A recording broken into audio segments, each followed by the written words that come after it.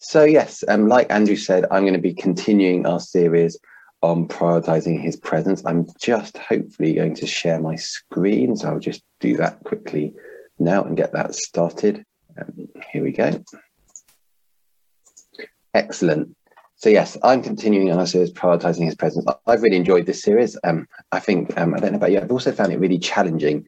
And there's been a few times over the last sort of few weeks and months where I've kind of felt that sort of kick in the guts that I sometimes feel when God's like convicting me with His Holy Spirit of something. And I think actually just in terms of how we spend our time, what we prioritize, actually I think it's been really useful. And I think, I think the world's been doing similar in some ways too, but and thinking about, I was having a conversation with someone just the other day about actually sort of all the time they'd spent in life in terms of as their kids were growing up. They were a bit older than me, but as their kids were growing up in investing in sort of all these different clubs and things and ferrying their children everywhere and realizing actually maybe they'd missed out on just some time as family, time with friends as a result of that. And I think, there's something about the fact we've just taken stock in life, haven't we, over this last year, that I think a lot of people don't want life to go back to exactly how it was before. And I think as Christians, then actually that gives us the challenge in as we go forward, actually, well, what does that look like for us as individuals, for us as families, for us as a wider family in the church? How are we going to sort of come out of this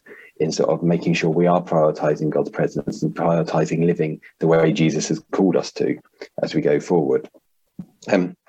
One of the sort of maybe weaknesses, challenges of the John Mark Comer book that we've been using as part of this series is that it could be seen as quite individualistic, and actually and that was when we first said we were going to be using it as sort of basing a preaching series sort of around prioritizing his presence, but using this book as one of the key tools. Then actually there was some feedback from a few people going, actually there's lots of good stuff in it, but actually it is very much about your individual relationship with Jesus, which is obviously key, but actually I think we sort of, it's bigger than that too as well.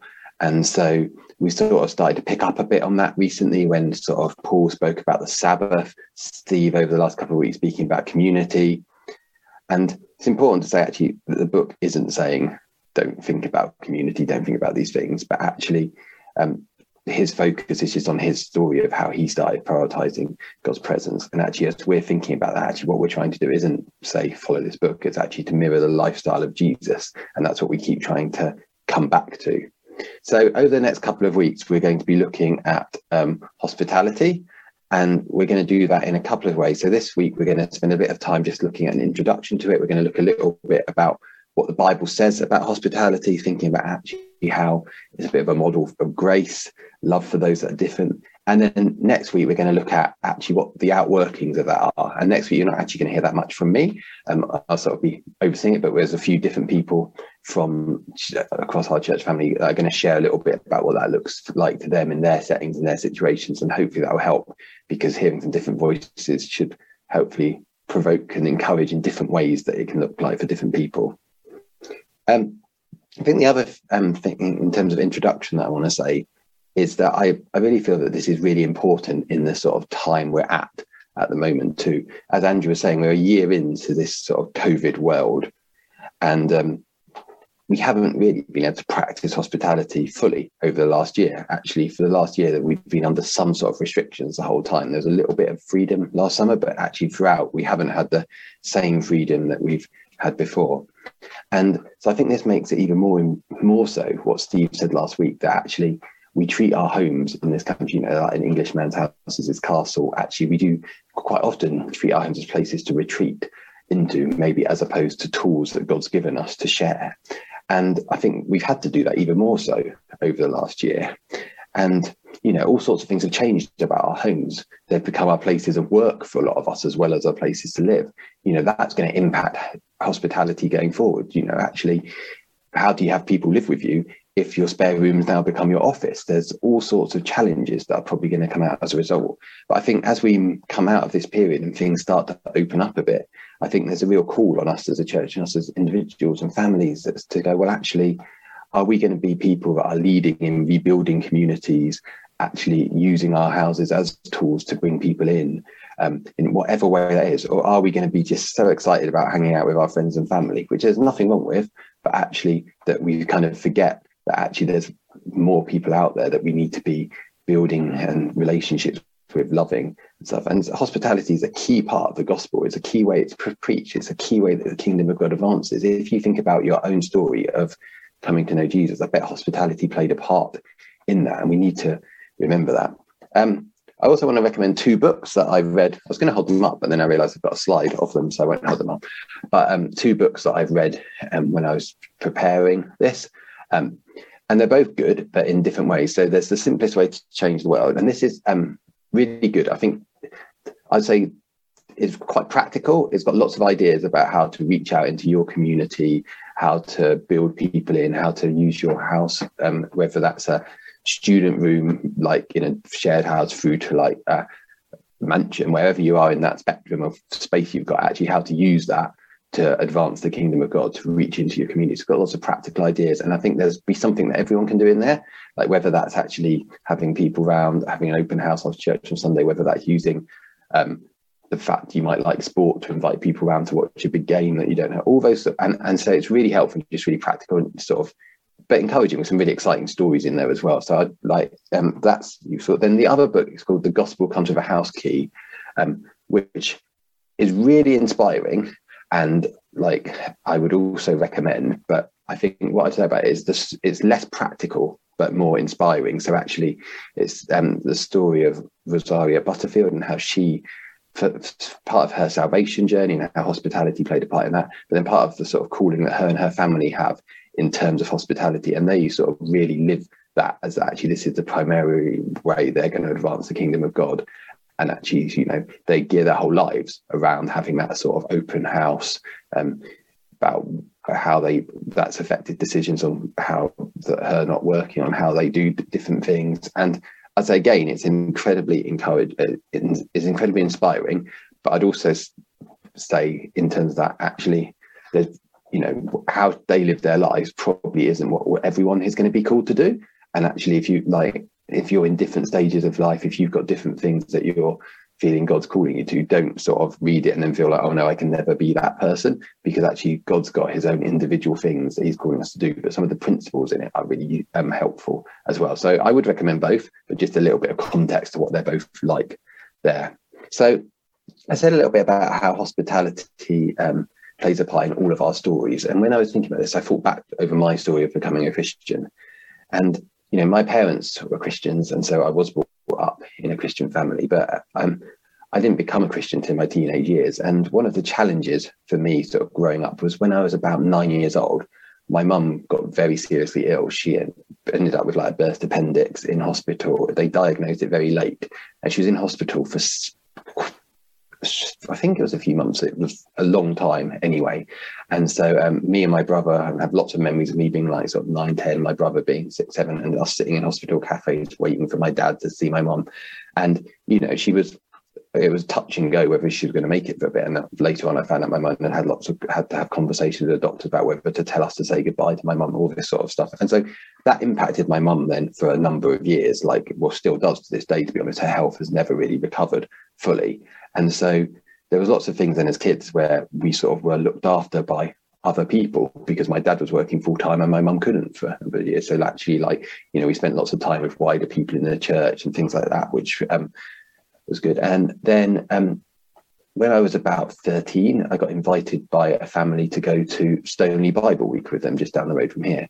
And you know, and at that Stoneleigh Bible, and they had 5 kids of their own, so inviting me into that was just probably adding to the slight chaos of it. But they just gracefully did that, sorting me out, getting there. And you know, at that week, I became a Christian. My life completely changed. Got filled with the Holy Spirit, and it really changed my life. But actually, I kind of think well, actually, that was someone taking the step, going, actually, come and be part of our family for the week, and the difference that made. And then over the next few years, you know, I remember like regularly when I was like sort of 16, 17, hanging out after school or college, I'd sort of hang out at the houses of some of the guys that were in their 20s in the church, and sort of just do life with them, and actually the impact that had on me. And so, you know, hospitality does change lives. And I think we've got to realize the power that it has.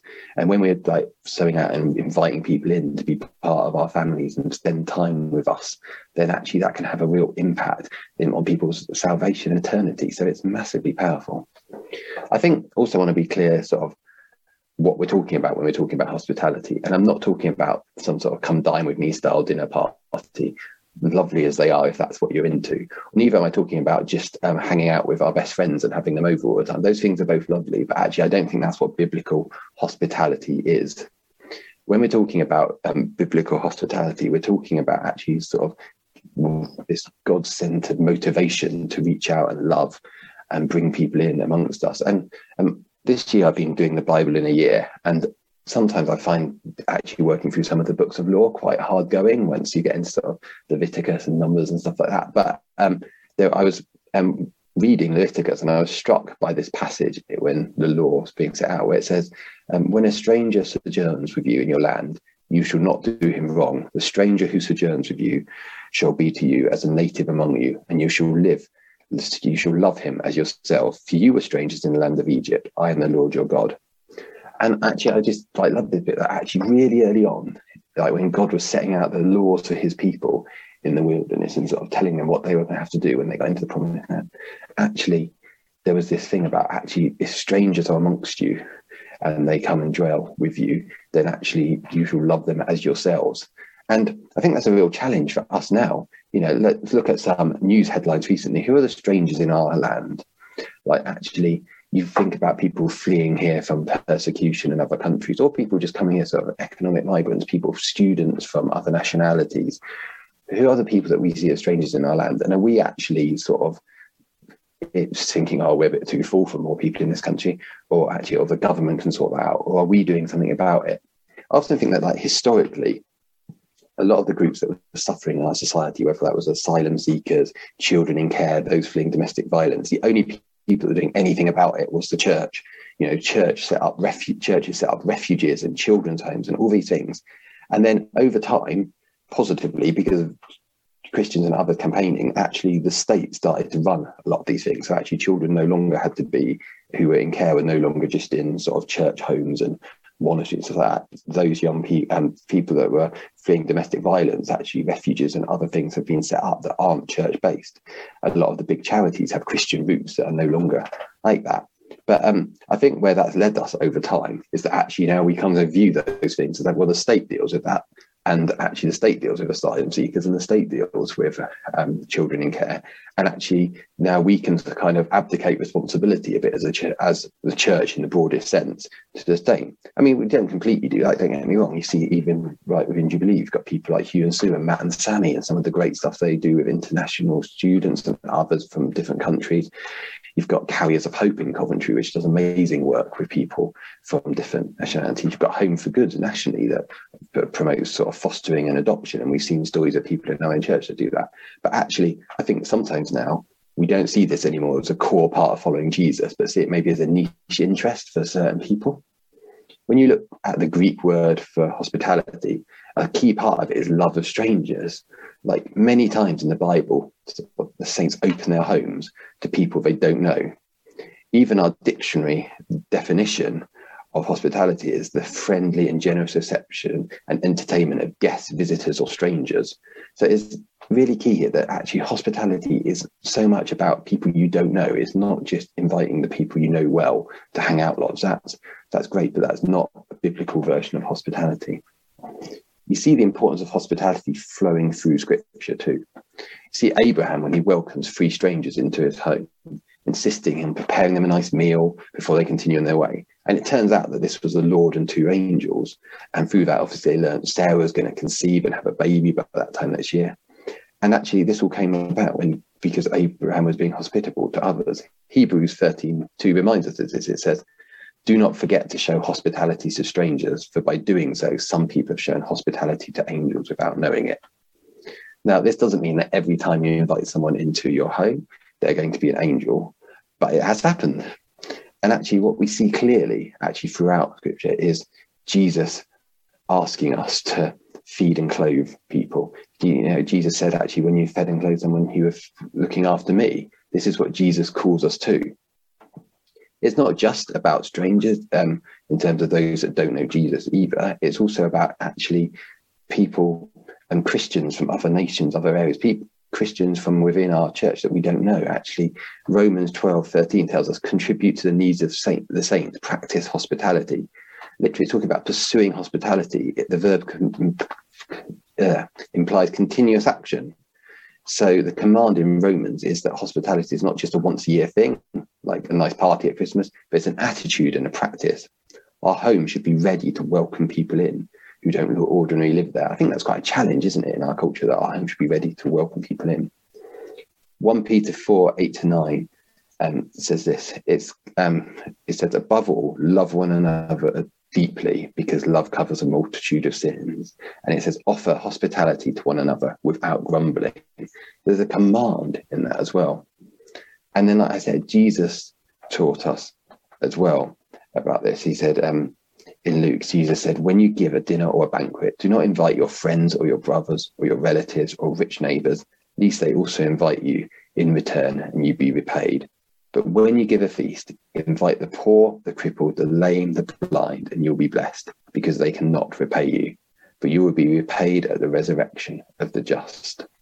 I think this is really powerful in terms of what Jesus is saying, because firstly, actually, it's a call to clearly invite people that aren't going to repay you. That hospitality isn't this sort of, oh, you come, I'll have you around for dinner, now you invite me around. It's actually much bigger. It's inviting people that might not be able to return that, and actually it's something that God's going to be thankful for. And I think also it shows the importance of it, because actually Jesus makes clear that actually this is something that's going to be considered on Judgment Day. When he talks about the sheep on his right, he will say, I was a stranger and you welcomed me. Truly I say to you, as you did to one of the least of these brothers, you did to me.